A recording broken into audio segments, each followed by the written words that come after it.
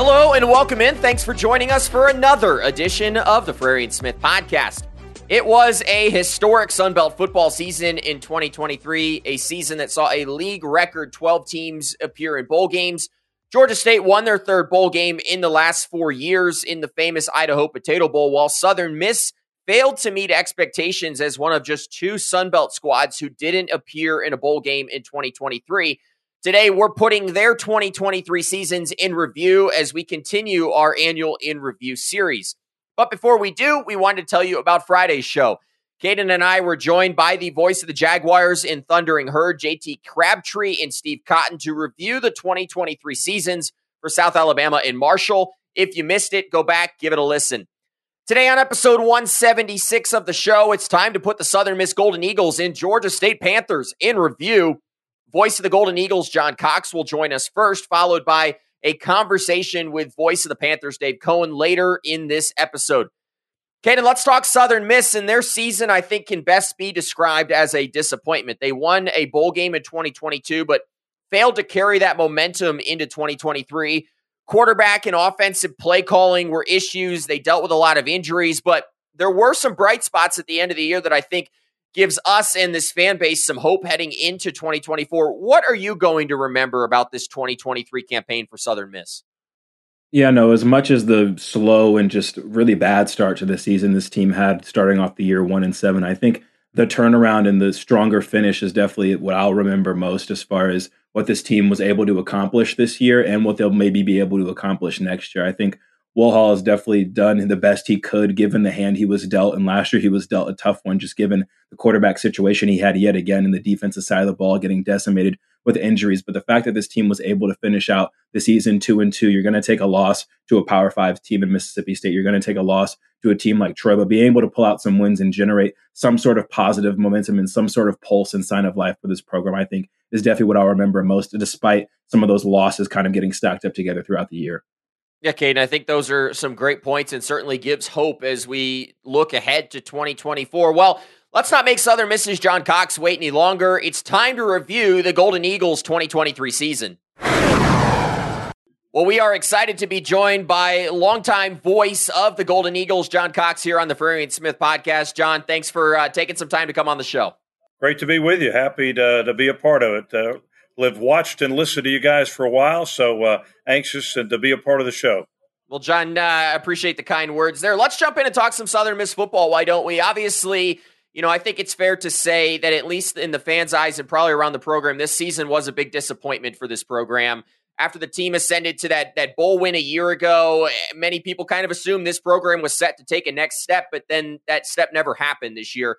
What were your biggest takeaways from Southern Miss's 2023 season? Well, I think injuries had a lot to do with it. As Will Hall kind of rebuilds this program, he's come up with some very good frontline guys, but not as much depth probably as he would like to have as a part of this football team. And so when you suffer some injuries early on and have some guys that couldn't play at the level that he hoped that they would play, then that's a problem if you don't have the depth. But I think that's part of the rebuilding process this year as it continues, is to continue to add depth on both sides of the football and in the special teams. So I think based on the recruiting year that they've had this year, some of the young guys that had to jump in there last year and play have gotten better and will get better as the amount of time they play for the Eagles kind of adds up. I think it's going to be a better season. So I think just injuries and maybe the depth as they try to add that depth last year is probably was the cause and probably the thing that kind of kept the Eagles from maybe having the type of season they wanted to have last year. Appreciate you joining us, John. One of the bigger storylines heading into the offseason and fall camp was the quarterback situation for this team. Billy Wilds and Holman Edwards were brought in. Many have said and thought this quarterback was a team away. This team was a quarterback away, rather. Would you say that's a fair assessment of this roster? And what was the temperature in the room regarding Wilds and Edwards kind of competing heading into the season? Yeah, I think there were some question marks there. There was not a lot of depth there, and they brought in those two guys out of the transfer portal, and it just didn't seem to click last year. Some of it has to do with injuries had some injuries on the offensive side of the football. And, if you're a quarterback, you got to have those guys healthy that you can throw the ball to and hand it off to and block for you up front. So I think that had a lot to do with it. But Will Hall, I think, does a great job at handling quarterbacks. I've got some young quarterbacks coming back. I've got some veteran guys I think are coming back in. So I think that's always the key of any football team. You got to have that guy back there, kind of running the show and pulling the trigger and making things happen back there. And so last year, injuries and some things like that kind of hurt the Golden Eagles. But Will Hall is a former quarterback. He's a guy that's going to make sure the Eagles are strong at that position. And so I'm excited. I think we'll have a really good job, a really good couple of guys in there, quarterback there to maybe make things happen.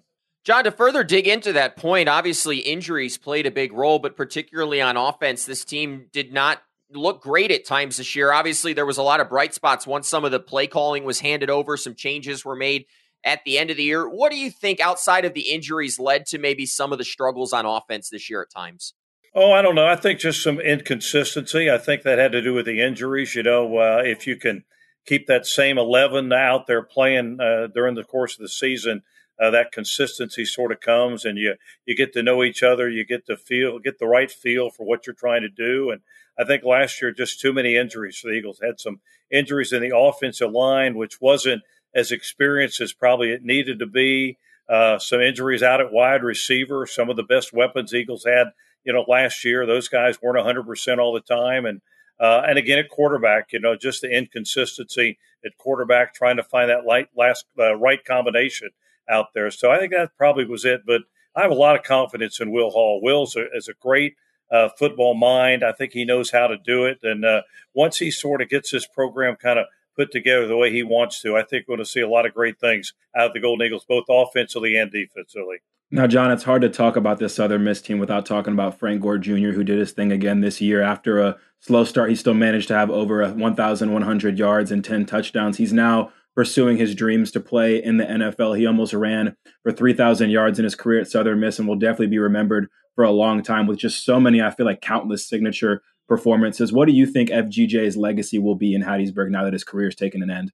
Well, I think he'll go down, Frank will, as one of the most versatile guys we've ever had at Southern Miss and one of the best players at any position. I don't know if I've been around a young man who was as hard a worker as Frank. I mean, Frank was always the first guy out on the field before practice, most of the time one of the last guys to go off the field after practice, and he would stay out there and work and work and work. And whether it was his running or his blocking or even the passing, we used him a lot of times in there as that wildcat quarterback. He really was a hard worker. And as I said, probably the last guy, if not the last guy, one of the last to ever come off the field. But I don't know if I've ever been around a guy with the family, with his dad and all that to kind of live up to. Man, he was out there all the time working, and a great teammate. That's what kind of stood out to me as well. He would work with his teammates, keep them out there, work on this and that, and try to get better. So he'll go down. We've had a lot of great ones at Southern Miss, but there's no question Frank Gore will go down as one of the best, not just one of the best running backs we've ever had, but I think one of the best football players we've ever had at Southern Miss. John, I don't normally put people on the spots and ask them to tell a story, but you're a radio broadcaster. Your job is to tell stories. When you think back about Frank Gore's career, is there a particular story that stands out, an interaction that you had with him during his time in Hattiesburg? Well, I don't know if it's a story per se, but I think, Frank was such a good running back and a great pass receiver, great blocker, probably got not as much credit for being a blocker as he probably deserved. But I think what, kind of stood out to me was the team player that he was. I mean, not a lot of guys, when you're a good running back like Frank, all of a sudden coach says, hey, we need you to play some wildcat quarterback. We need you to do this. We need you to return kicks, things like that. There wasn't a thing I ever heard them ask Frank to do that he didn't say, I'm in 100%. I'm going to do whatever I can, whatever I can do to help the team win. And so I think that's what stood out to me about Frank, a guy that came in not necessarily with a chip on his shoulder, but a guy that was expected a lot out of. And I think he probably delivered more than anybody ever thought we'd see from Frank Gore. So just the team player that he was and the fact that he was willing to do, he'd have played on defense if they'd asked him to, just whatever they wanted him to do, return kicks, He could throw passes. He could kick. He could do everything. So just whatever they asked him to do, Frank was willing to do it to try to help the Golden Eagles win. Well, and I definitely think that is what endeared him to fans. They could clearly see that, he was willing to do what it took to take Southern Miss to the top, as you guys like to say down in Hattiesburg. But John, let's talk some defense. Austin Armstrong departed during the offseason. He ends up becoming the defensive coordinator at Florida. Dan O'Brien was the internal hire to replace him. This defense underachieved, and I think this is really where we saw the injuries matter the most, particularly that secondary that was just banged up this year. What were the biggest, issues with that nasty bunch defense this year? I just think you probably hit on it. Injuries. There were so many injuries and guys that were banged up. It was hard to maybe keep that same lineup in there on a regular basis. So the kind of consistency, there on the defensive side was probably what kept them from being as good as they probably could have been this year. I think, and in the secondary particularly, we had some really talented guys in the secondary and had just seemed like injuries every week back there in the secondary. And so I think they've addressed some of those issues. There were some depth issues because of the injuries, and so that was probably the main thing. But Southern Miss has got such a rich and proud tradition of that nasty bunch defense. There have been so many good guys play back there, and so I think some of the young guys have learned that.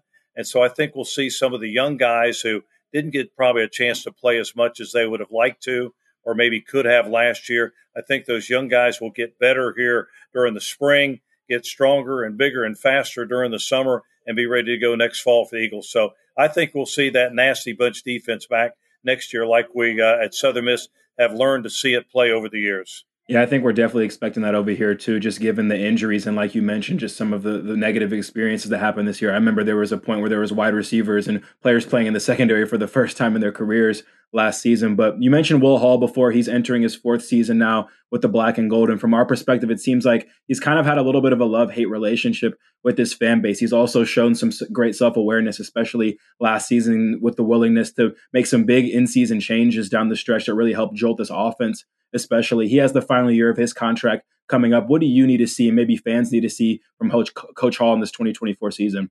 I don't know. That's a tough one to answer, but I do know this. I've gotten to know Will, and I've been around a lot of Southern Miss football over the 46 years that I've been around, and I like what I see with Will Hall because Will Hall is all bought in on Southern Miss and that tradition of Southern Miss football, and he's trying to make the changes that he needs to try to get that football program where he wants it to be. So, I think he's out in the community. He goes out and sells his program to the people. Very accessible. He's great to be around. He's like I said, he's all in on Southern Miss. Obviously, he wants to win more ball games. Nobody wants to win more than Will Hall does with the Golden Eagle football program. And so I think we're going to see in the spring, we'll see a lot of things happen there. Guys are going to be healthy. They brought in some guys. Those younger guys have grown up a little bit. So I'm excited, and I'm completely on board with the fact that I think we're going to see Southern Miss football get to where we want it to be next year. Sun Belt's tough, though. Conference USA was tough. Sun Belt Conference is great football. Our fans have been turning out in great numbers. I think the early marks of season tickets and financial support for the university's athletic program and for football are trending in the right direction. So I'm excited. I think next year is going to be the year everything's going to fall into place, and we're going to see the Go Eagles play some really good football next year. Well, and John, I think for someone who's been around the program for as long as you have been, I think that holds a lot of weight. And I know Caden and I are certainly rooting for Will Hall in this team to have a successful 2024 season because that West feels wide open. And I think there's an opportunity for Southern Miss to take a step forward. Let's go back to how we started this conversation and talking about that kind of quarterback away mantra. We saw former FSU starter Tate Rodemaker. He's committed to Southern Miss. You still got Ethan Crawford, who Cade and I really loved some of his performances at times last year. You bring in the big-time recruit out of Mississippi in John White. After multiple years of kind of subpar quarterback play, is this the year that Southern Miss finds its answer at quarterback? Well, I certainly hope so. I think that's probably going to happen. The guys you mentioned, and Ethan Crawford was a guy last year, I think, that maybe surprised everybody. I know he surprised me. There was a young man who was willing to do, probably thought he wasn't going to play, Probably thought he's just going to be kind of the backup guy and learn it. And all of a sudden, he's in there playing in some of the bigger games late in the year.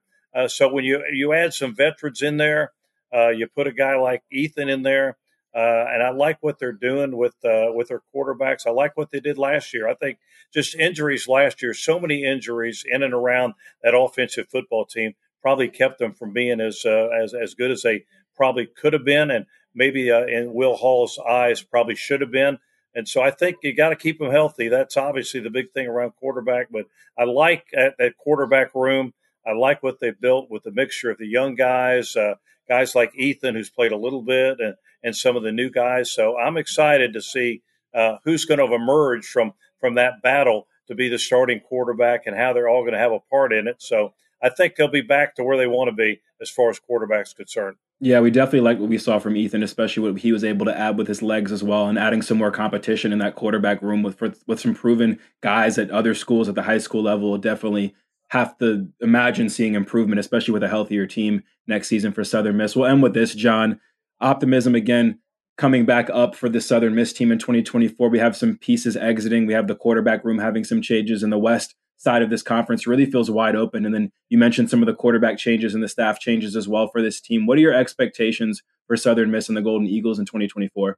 Well, I'm probably not the right one to ask about that because I'm always a positive guy, and I'm always positive that when the season starts, the Eagles are going to have a great season, and we've had so many over the years with so many great players and so many great coaches. But I'm convinced that Will Hall is the right guy to be at Southern Miss. Will's done a great job, I think, of getting our fan base really excited again about the brand of Golden Eagle football that he wants to play, throw that football around and make it exciting. And on defense, kind of build on that great tradition of the nasty bunch defense at Southern Miss where you attack from all over the place. So I sense in the community there's a lot of excitement about next year for Golden Eagle football and for Will Hall and his Golden Eagles. So I always like to think of the positive side. I think it's going to be a great year. Tough schedule, tough battle in the Sun Belt Conference as usual, but I'm excited. I think it's going to be another great year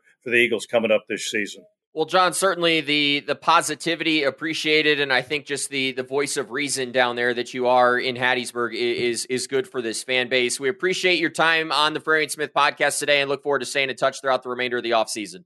Thank you, guys. Anytime we can do something for you, let us know. We appreciate all you do to help promote the game of college football. Great game.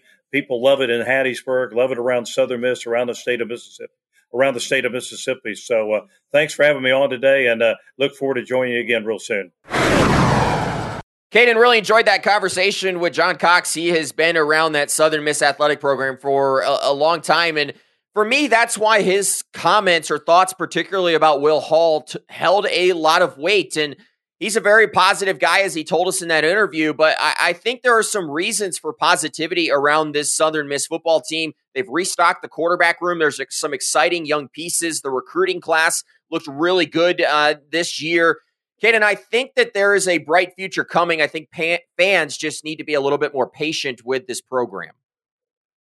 Yeah, I mentioned at the top of the episode, Will Hall was definitely just dealt one of the worst hands you can get if you look at what all the Sun Belt coaches had to go through this year. I think when you look at him starting off his first season with Southern Miss 3-9 in Conference USA, you're going to be willing to take that with a coach's first year in the conference. And then the fact that this team had its quarterback struggles the last two seasons and was still able to pull off the 7-6 record in 2022, and this year kind of taking a step back, going back to another 3-win season. I think it's more so a product of the circumstances and the roster situation and just some of the different unfortunate things that happened to this team that was out of Will Hall's control. So I think heading into next year with a little bit more security in certain spots, it's going to be very interesting to see what he's able to do. But I think you, me, and a lot of others think he is a good football coach. He is and could be potentially the one to turn things around with this program if things work out the right way and everything kind of is mapped out the way it should be. So excited for them this offseason for sure, and hoping that they can have better circumstances this year that Will Hall can probably capitalize on as a head coach that I think a lot of people believe in. Caden, despite what fans on Twitter might think, we are excited and we're rooting for Will Hall this coming year and for this program. This is a very proud Southern Miss program that I think we'd love to see return to prominence in what looks like a pretty wide open Sun Belt West heading into 2024. But Let's turn our attention now to the Georgia State Panthers. And Caden, for Georgia State, unlike Southern Miss, this is a team that got off to a fantastic start to the year. They were 6-1 heading into late October, but then you lose 5 straight down the stretch to finish 6-6 in the regular season. They then go into the bowl game. You win that with Darren Granger putting on that Superman cape that you like to talk about. Caden, what are you going to remember about the 2023 season for Georgia State? Yeah, it's hard not to look at this Georgia State season and not think about just the stark difference between the first half and the second half of the year. I think when you look at this team and its 6-1 start, Darren Granger playing his best football, Marcus Carroll behind him as maybe arguably the best 1-2 punch as far as a quarterback and a running back in the conference, starting off the year 6-1, having 2 impressive road wins against Louisiana and Georgia, Louisiana and Coastal Carolina, rather. I think this team just looked like it was meeting those expectations about the fantastic offseason that we heard they have. And for them to just fall off of a cliff like they did to end the year was just surprising and shocking. And I can't wait for listeners to hear kind of some more insight about what entailed with that. But I think ultimately just looking at this team kind of reach its peak at one point of this year and reach its absolute floor at another time of the year is what I'll remember most. Well, like you mentioned, Caden, Georgia State's Dave Cohen is here. Let's review the Panthers' 2023 season. Well, we are excited to be joined by the longtime radio voice of Georgia State, Dave Cohen, here on the Frary and Smith podcast. Dave, thanks for taking some time away from the beach to join us on the show. Happy to be here. Looking forward to chatting with you guys. Well, Dave, let's talk some Georgia State football here in the month of January. And thinking about this season, it was, in my opinion, a tale of two halves for Georgia State. This team starts off the year 6-1, but then ends the regular season going 0-5 down the stretch. They do win that bowl game, though, and I think that was definitely a nice way to end the year on a high note. What were your biggest takeaways from Georgia State's 2023 season? Well, I think first and foremost, right out of the gate, was the difference in the early season schedule from a year ago to this past season. You know, last year or 2 years ago, we opened up at South Carolina and then came back to play Drake May at North Carolina. And as you look back at it, both games were winnable, especially the game at home against North Carolina. But in the end, we weren't able to close them out. And so as we had found ourselves over the last, I'll say 3 seasons, we found ourselves in a hole after the first month of the season. And then you spend the next month of the season trying to dig out of that hole and hopefully get back to 500. This year it was different because of the way they scheduled, in that Georgia State was able to get off to a quick start, a positive start.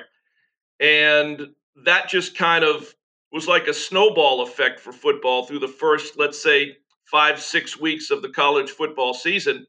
And then all of a sudden, we're 3-0, and we've never been 3-0 before in the 14-year history of the program. And then they're 4-0 after the win at Coastal Carolina. I know a game that you stopped by the radio booth and we chit-chatted for a while. So they were still checking boxes of things that the program had never yet accomplished, which was going 3-0 and 4-0. And then we're all of a sudden we're 6-1. And as you said, it's kind of the tale of 2 seasons. We kind of hit a fork in the road, and the second half of the season found us playing some of the upper echelon teams in the Sun Belt Conference, the James Madisons, the Appalachian States, so on and so forth. And again, we did not fare as well in the second half of the season. I will say the one game that, if there's a game that keeps me up at night as a radio crew member, it's the final game of the regular season at Old Dominion. We led the entire game until the final 2 seconds when the Monarch quarterback snuck in for a touchdown. And Georgia State, did everything to set that up for Old Dominion to win that game. I think we were up 21-0 at halftime. We were playing great. And then all of a sudden, some mistakes in the second half allowed Old Dominion to not only win the ball game in crazy fashion, but they became bowl eligible based on that win. So they were playing with a sense of urgency. I'm not taking anything away from ODU, but that was Georgia State's game to win. That's the one that got away. Fortunately, they were already bowl eligible. And as you mentioned, some would say that based on proximity travel, getting sent to Boise, Idaho for the famous Idaho Potato Bowl would look like we drew the short straw. To the contrary, having been out there a couple of 3 times with basketball over the years, I thought it was a great experience for Georgia State football. And I'm talking even before the game. Most of the players on that Georgia State roster, as well as I'm sure some staff members, have never been in the state of Idaho. And they got to do some cool things as part of the bowl experience. And then, of course, with the transfer portal, the players that either opted out, had already hit the portal before the bowl game, including our starting running back, our starting left tackle opted out, our starting right tackle went into the portal. We went out there somewhat of a shell of what we were in that final game at Old Dominion. So there were a lot of question marks. And thankfully, Darren Granger was still there, the straw that stirs the drink. But the interesting thing about it was our running game. So Freddie Brock, who had been our main guy all year, he went into the portal and has since transferred to Missouri. So we go out there with 3 running backs, led by Freddie Brock, who had transferred in after last season from Maine. He had a total of 6 carries the entire season. Jalen Foster and Terry Burden Jr., between the 2 of them, had 1 carry late in the game at LSU. So we went out to play this bowl game against Utah State with 3 running backs with a combined 7 carries on the season. Well, as you know, Freddie Brock had the game of his life, setting a bowl record for single game rushing yards. He also set the Georgia State single game rushing record. Granger had a fantastic game in what was his final game as a Georgia State Panther, and Georgia State ended up winning the game, we'll say, going away. So from a negative and a tough loss at Old Dominion to a few weeks later, a fantastic experience in Boise at the Bowl. Credit to the Bowl folks as well. They were fantastic hosts. And then to come out there on Bowl game day and play as well as they did, finish ultimately with a winning record at 7-6, and hopefully, based on as many new players that will be here this coming season, based on players that we lost, at the end of the day, the program will take a winning record into the offseason and hopefully take a lot of momentum into the offseason workouts as they get ready for what will be their 15th season of Georgia State football, which for someone who has seen every down of every game, it's for all the years Georgia State did not have football, to say we're going into year 15 is really kind of crazy. That's a fantastic recap of the season, Dave. Really appreciate it. But you mentioned this offseason coming up. Let's take a look back at last offseason. This team wasn't happy how the 2022 year ended. They hired a new strength coach, Mike Sirianno, a guy I'm familiar with, and spent the offseason really working this program up to prepare for moments like we saw during the season. I remember talking to Bryce Brown at Media Days about how difficult those summer workouts were. What was the offseason like for this team, and how did you see that show up on the field last season? Well, Caden, you know you played the game, so sometimes when a season does not go the way the coaches and the staff expected, sometimes a change at strength and conditioning is among the first signs that there's about to be a shift. And that was the case with Georgia State. And Coach Sirianno came in. As a matter of fact, one of the Panther Insider podcasts I recorded with him during the season, if you get a chance to listen to it, was all about him and his philosophy and the way he changed things upon his arrival at Georgia State. And you could pretty much go from player 1, Darren Granger, all the way down to the 85th scholarship player, and they're going to speak highly of the impact that Coach Sirianno had in the strength and conditioning center, as well as the locker room, and as well as on the practice field and summer workouts. And so, yeah, I mean, there are times you see a change like that where it is an impact change. And I think for Georgia State, it was coming off a 4-8 season, coming off an 8-win season now 3 seasons ago. There was a lot of expectations, a lot of positive energy around the program coming off that win, the 8-win season, and that Camellia Bowl win on Christmas Day 3 years ago. That evaporated pretty quickly when we got off to a tough start, like I said, last year at South Carolina, North Carolina. All of a sudden, again, you're trying to dig out of a hole so early in the season. A lot of that positive energy, the expectations change, they shift on a dime. And ultimately, Georgia State limped to a 4-win, 8-loss season last year. So again, offseason changes, change at the defensive coordinator position with Chad Staggs coming in from Coastal Carolina after the previous DC went on to Cincinnati. There were some key changes, and I would say that Coach Sirianno was the first uh, major change, an attitude adjustment, and physical preparation adjustment, all of that combined. And then with Coach Staggs coming in from Coastal Carolina, you're able to hit the ground running because that's a program that's in your division in the Sun Belt. He knows it's not like he has to come in and ramp up with his knowledge and familiarity with the Sun Belt and the Sun Belt East. He was on the opposite sideline from us earlier, the previous season. So that certainly, I think, made for a pretty smooth transition. And you could tell defensively we were a lot better in the first 6-7 games of this past season. So, yeah, those two right there, the two changes that seemed to me right out of the gate, and it was obvious, those were impact changes, impact adjustments that Coach Elliott made, and it certainly paid dividends from the start of the season all the way till the very end of the season with, again, a little bit of a bumpy road in the second half coming down the stretch.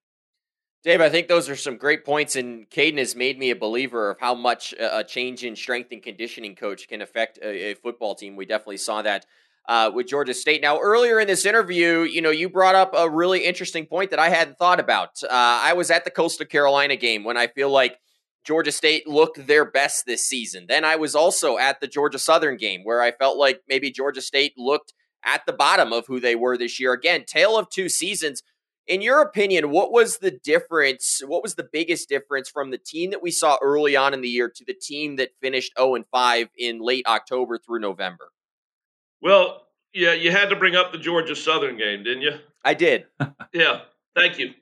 And I would never blame it on the schedule but the one thing that kind of sticks in my mind about that is we played on was it a Wednesday night, or we played a midweek game at Louisiana and then came back and we played on a Saturday night at Louisiana. And then we came back to Atlanta. By the time you get back, it's Sunday morning early. They practiced on Monday. They practiced on Tuesday.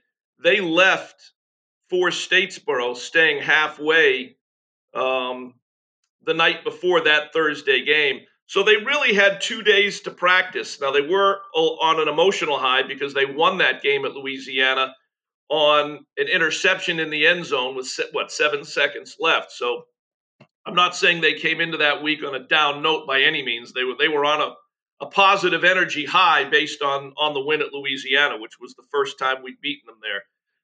But, Georgia Southern, and take nothing away from the Eagles, they kind of had a mirror image season like we did. They got off to a quick start, and, they struggled down the stretch too. But they were down there in Statesboro lying in wait for us to come down there, and we come rolling into the borough on basically 2 days of practice. And, Georgia Southern had a great afternoon, and Georgia State, for whatever reason, did not. Just like we say in basketball, because we've played them twice in the last week and a half. We beat them in Atlanta 90-62. We go down to Statesboro exactly 1 week later. They hit 17 threes and beat us. I know we're talking football. My point is, and you've heard this a million times, in a rivalry like Georgia State, Georgia Southern, which in the Sun Belt for us is a big rivalry, throw the records out. It doesn't matter. A lot of these kids have played they have played together. If they were on the same high school team, they've played opposite each other in high school. You guys know there's familiarity between a lot of the Georgia State and the Georgia Southern players. So it intensifies the rivalry maybe a little bit more than any other game we play on the schedule. And look, Georgia Southern just had a fantastic afternoon. They were ready for Georgia State.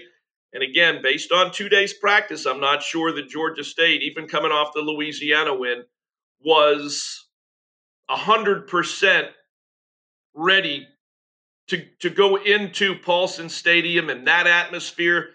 They had a great crowd there that night.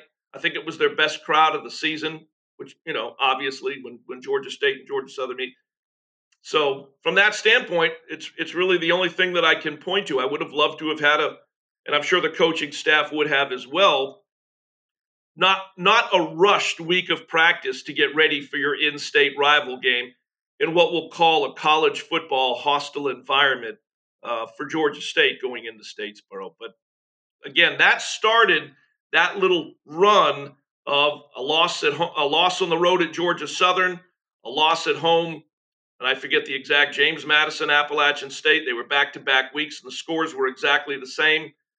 Just had a stretch there where both offensively and defensively things were not clicking. We were giving up a lot of points, and we were all of a sudden struggling to score points, and really weren't able to pull out of it until the Old Dominion game, and that ended, as I mentioned earlier, on a sour note, and that's what they took into the postseason bowl game. No, definitely scheduling and the emotional highs and lows that come with a schedule are something we definitely try to talk about and forecast going into matchups. And it's definitely something that seems like it impacted that game and maybe potentially the rest of the season for this Georgia State team. Dave, we mentioned Darren Granger earlier. He seemed like the heartbeat of this program now for the last couple of years and really been a true development story, improving year after year and establishing himself as not only an elite dual threat quarterback in the conference, but really across the country. He ends his career off with a signature performance in the bowl game, like we mentioned before. And I think it's safe to say in this 15-year history, maybe that he could be deemed the best player in school history at this point. How much will he be missed in Atlanta now that his career is over with the Panthers? Well, by this radio guy a lot, because I really I got along with Darren really well. He was a great interview, is a great interview, was always available. And, from the radio guy standpoint, you love dealing with players like that. And Darren was fantastic. Yeah, he is, again, we're talking about a short history of the program. When you look at quarterbacks, obviously the first great, in my opinion, Georgia State quarterback was Nick Arbuckle, followed by Connor Manning. Darren Granger, certainly right up there. You put those three guys, probably 1, 2, 3, and not necessarily in that order. But, and Darren was a great story because you go back to 2019 and Georgia State opens the season at Neyland Stadium in Knoxville and beats a Tennessee football team. I think it was 38-30. I take that back. The one guy I cannot leave out is quarterback who led us at Tennessee, who's now an assistant on our staff. Those would be the four great quarterbacks in the history of Georgia State football. And we come back from Knoxville and we come into week 2, and who does Georgia State play? The Furman Paladins, led by Darren Granger. And coming off that high in the win over Tennessee, Granger came in and gave Georgia State a run for their money. It was a high-scoring game, 40-something to 40-something. And Granger just tore us up, and he looked great. Of course, at that time, nobody knew that by the time we'd hit the offseason that he would be announcing his transfer to Georgia State. So he comes in and, he's not the starter when he gets to Georgia State. Cornelius Brown's the starter. And he had Brown had one really good season as well before he ultimately, in the North Carolina game in Chapel Hills, where they made that quarterback switch when Darren came in and took over and really never relinquished the starting job. But Granger, from that point on, as you mentioned, Caden, got better and better, got more comfortable as he learned the system. And ultimately, all of that became the Darren Granger that we've seen the last 2-3 seasons. And when it comes, he obviously one of the 4 team captains each of the last 2 seasons. Leader on the field, leader in the locker room, all the cliches that go along with guys that either lead, follow, or get out of the way. Darren was definitely a lead guy for this Georgia State football team, as you would expect out of your quarterback. And, I understand that they can't play forever. It's not, some would say it is now, but it's not professional football. It'd be great if Darren had another year or two. I say that selfishly just because I like him, so much, and he's so easy and fun to deal with. But yeah, he's definitely one of the top 4 quarterbacks in Georgia State's, again, 14-year history of the program. Well, Dave, there's certainly no denying that Darren Granger is going to be missed in Atlanta. I know he's going to be missed here on the Frary and Smith podcast. We loved covering his last couple of seasons. We enjoyed talking to him on this show and just getting the backstory of his career. So certainly will be missed. Talking, obviously he's going to move on as a redshirt senior, but, another topic around this program right now is for the second straight offseason, we've seen some of the team's best offensive weapons depart this program. I think back to Jamari Thrash last season. I think to guys like Marcus Carroll and Robert Lewis who've left the program this offseason. What do you make of this program's recent kind of inability to retain some of their top talent in the offseason?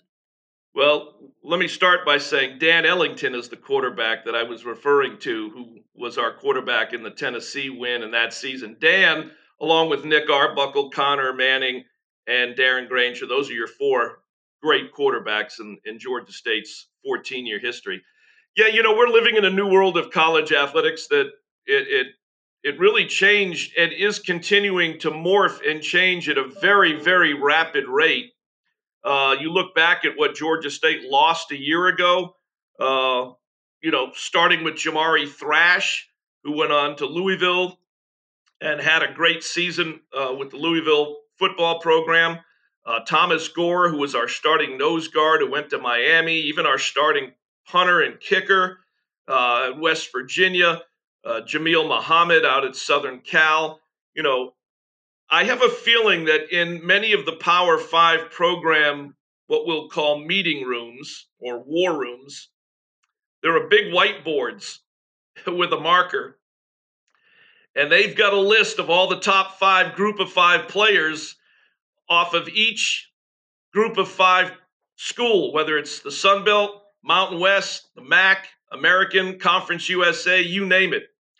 And it wouldn't surprise me one iota if they follow statistically and via video the great players that are at the group of 5, and then they make a play at them. It's almost like group of 5 is acting like AAA for Power 5 college football. I don't think it's a good thing, but it is what it is, and nobody's been able to really slow it down or get a grasp on it. It has affected Georgia State, as I mentioned. We lose, Thrash a year ago and all those other players I mentioned. This year, Georgia State, at the end of the season, Robert Lewis is already at Auburn. Marcus Carroll, doesn't go to the bowl game. He's at Missouri. Who else did we? We lost our starting right tackle, Montavious Cunningham, to Virginia Tech. Again, we had a few that opted out, in hopes of getting ready for the National Football League draft. So I'll give them that. But yeah, it's affected Georgia State as much as many of the other Sun Belt programs and Group of 5 programs. And, it's tough if you're a head coach because, you always sleep with one eye open with regards to your roster because you never know who's lurking around the next door trying to pluck a player from your roster. And we have certainly been a victim of that. And again, a lot of other Group of 5s and Sun Belt programs have as well. And you're going to have to rebuild your roster every year. The one thing that I said is, okay, so Power 5 is primarily taking players from Group of 5. In this world that we're currently operating in, I would say the one positive for the Group of 5 is that we're kind of in the middle of the intersection. We're losing players to the Power 5, but we're also getting players from the Power 5. Georgia State's already gotten a transfer running back from Clemson. They've gotten numerous other transfers. I won't go down the whole list from Power 5, but being in the middle of the intersection, guys, we're also getting some of the top players from the FCS. Now, I know it wasn't the same at the time, but Darren Granger's a good example of that, even though he wasn't, involved in NIL and all that. Granger was one of the better quarterbacks at FCS, and Georgia State got that. So Group of 5 programs are getting guys coming from Power 5 down who maybe want to play more and have more of a presence on the field. They also have the option, more so than Power 5, I think, getting the best out of the FCS level of football. So if we have to live in the world that we're living in, I would say Group of 5 although you don't want to lose your best players, is in a pretty good spot, getting players from above and getting players from one level below. No, definitely a great analysis, Dave, and something we've talked about on this podcast, even as recently as our latest episode with Keith Gill, just talking about the position the Sun Belt is in regards to the transfer portal. It's definitely going to be interesting to see how Georgia State and other programs manage being kind of in that middle point of getting some FCS talent and some Power 5 talent coming in and out of the conference as well. Last question for you, Dave. A number of Georgia State's star players, as we've mentioned, have departed. Coach Elliott has done a great job, though, of keeping and retaining and reloading that roster and his coaching staff as well. We know the East is going to be tough yet again this upcoming season, and Georgia State has some very exciting home matchups, especially in 2024. We know it's late January, but what needs to happen for this Georgia State team in order to take the next step this upcoming season in 2024? Well, at the risk of sounding like a broken record, I think, got to get off to a good start. And we're playing two Power Fives again this year. I don't have the schedule right in front of me, but I know we are playing at Georgia Tech for the first time. And then we have Vanderbilt at home. Tech is certainly a much improved program since Brent Key took over.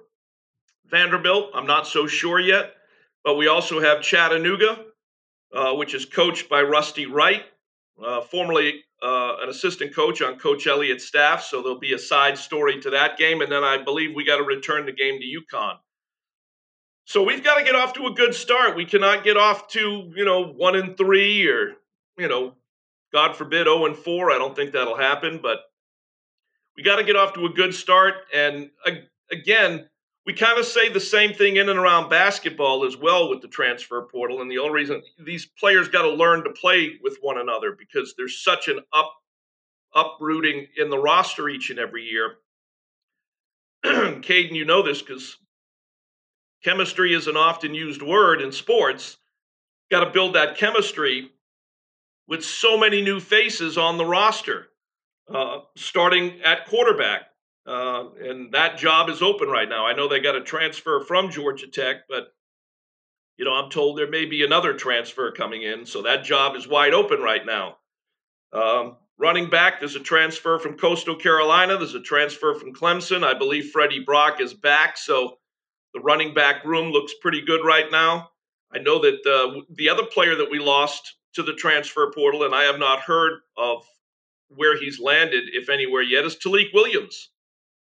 So we lost Thrash a year ago, and we lost our number 1 and number 2 receivers this season in Robert Lewis and now Talik Williams. And Jakari Carter, I should say, went back into the transfer portal. So you're going to have a new quarterback. You're going to have lots of new receivers, a number of new offensive linemen because you lost both tackles. You have a new center.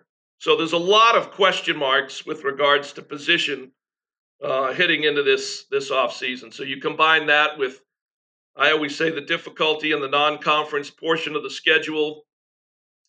We had Appalachian State at home this year, James Madison at home this year, Marshall at home. Guess where we got to go this year?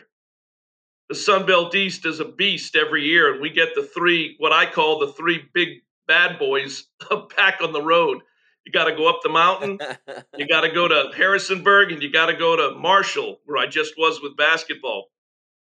You guys know those are 3 of the tougher places to play in the Sun Belt Conference. So, again, just to recap, new faces at key positions on offense, and I'm sure on defense as well. Strength of schedule, got to get off to a good start. It'd be great to beat Georgia Tech. That's going to take on a life of its own in a very similar fashion that Georgia Southern does, even though we've never played Tech before. I think the fact that we've never played them before even adds another element to it because it's going to be whoever throws the first punch in this series. We play them again in 26 at Center Park Stadium. So there's a lot of unknowns right now with regards to starters, 2 deeps, with regards to personnel. Certainly an interesting and a challenging non-conference and then conference schedule. So there's a lot in that cauldron right now being stirred up, and there's going to be a lot of work, I'm sure. the busiest guy this summer is probably going to be Coach Mike Sirianno, getting these guys ready physically, mentally, getting them on the right track. You guys know there's really not an off season in college football or college basketball anymore beyond a week or two here. Every time I go to the stadium, no matter what time of year it is, there are guys working out, there are guys practicing, there are guys on the field, doing whatever, but with the expressed intent of getting ready for that next season. So with everything that's happened at Georgia State, there's a lot of question marks, but Coach Elliott, I think, has done a fantastic job elevating the Georgia State football program from the time that he's been here. And he's been here now exactly one half of the life of the program. This will be his 8th season. And he's done a lot of great things to elevate the Georgia State program to where it is now from where it was when he took over. And I'm looking forward to seeing how we bounce back. Again, coming off a great bowl win out in Idaho. I know some of those guys who played in that game won't be here, but the program will benefit from the way they finished the season this past year. Well, Dave, we really appreciate your time today and breaking down kind of the factors around Georgia State and into the future. So thank you so much for your time and look forward to staying in touch throughout the offseason. Sure, appreciate it. Always good to talk to you guys, and thanks for having me on. Caden, always fun talking with Dave. I got a chance to talk to him a couple times in person this year. Was excited to have him come on the Frary and Smith podcast, and I think he gave us a ton of great information about this Georgia State football program. Caden, coming away from that interview, for me, I think of the offseason ahead and really the transfer portal environment around this Georgia State team are two of the more interesting storylines heading into the offseason. This is a huge offseason for Georgia State as they try to continue to take that next step as a program in a conference that, as Dave said, could very quickly be passing them by. Yeah, I think as far as offseason storylines go, Georgia State's in one of the most unique positions across the conference. They've been decimated yet again with the transfer portal. We've mentioned how the transfer portal landscape is now, and unfortunately, just the fact of the matter is right now that this program is kind of looking like a stepping stone program where we can almost come to expect their best players to be gone the next year going up to the Power 5 level. So just in the future, curious to see how the culture of this program can continue to be established. Dave mentioned this is a program that hasn't been around too long, only 15 seasons now. And I think when you look at their unique position in the Sun Belt, being in the state of Georgia, having the opportunity to recruit at a high level in a state that produces a lot of talent, like we've talked about, having to replace a quarterback, there's just so many different facets. Having a strength coach now doubling down on his culture in yet another offseason. I think this program can kind of just go in a lot of directions if you look at them compared to other teams in the Sun Belt. I'm very curious to see how their head coach is going to be able to rally the troops and hopefully put another team out here who can yet again make a bowl game. This team makes a bowl game every year and particularly plays well in their bowl games. I think the biggest question is going to be, can they put together some of the strong starts and the strong finishes they've had in the season together in 1 year? And I think a lot of that is going to be predicated on what they're able to do in the offseason and future off seasons as well. Okay, and I think to that point, the one thing that Georgia State fans they can hang their hat on is Coach Elliott and his staff have shown the ability to restock the cupboard and to get a lot of success. So I think, as you said, big offseason ahead for Georgia State. Well, that's going to do it for the latest episode in our Sunbelt in Review series. Again, we'd like to say a special thank you to Southern Miss's John Cox, as well as Georgia State's Dave Cohen for joining us for today's conversation. Caden, we're 12 schools in. We've only got 2 schools remaining to wrap up our 2023 In Review series. And with that in mind, we'll be back on Wednesday. We'll be releasing the final episode in our In Review series, focusing on Louisiana and ULM. We're heading down to the Bayou, where voices of the Ragin' Cajuns, Jay Walker, and Warhawks' Mike Hammett will join us. You're going to want to give it a listen. That'll do it for us here at the Frary and Smith podcast. Before you go, here's one thing you can do. Tell a friend about the Frary and Smith podcast. Help us continue to grow this show into the premier destination for Sunbelt football fans. So for Caden Smith, Richmond Weaver, and Brett Jemis, I'm Noah Frary. We really appreciate you spending more time with us today. Well, that's goodbye for now. We'll talk to you again on Wednesday.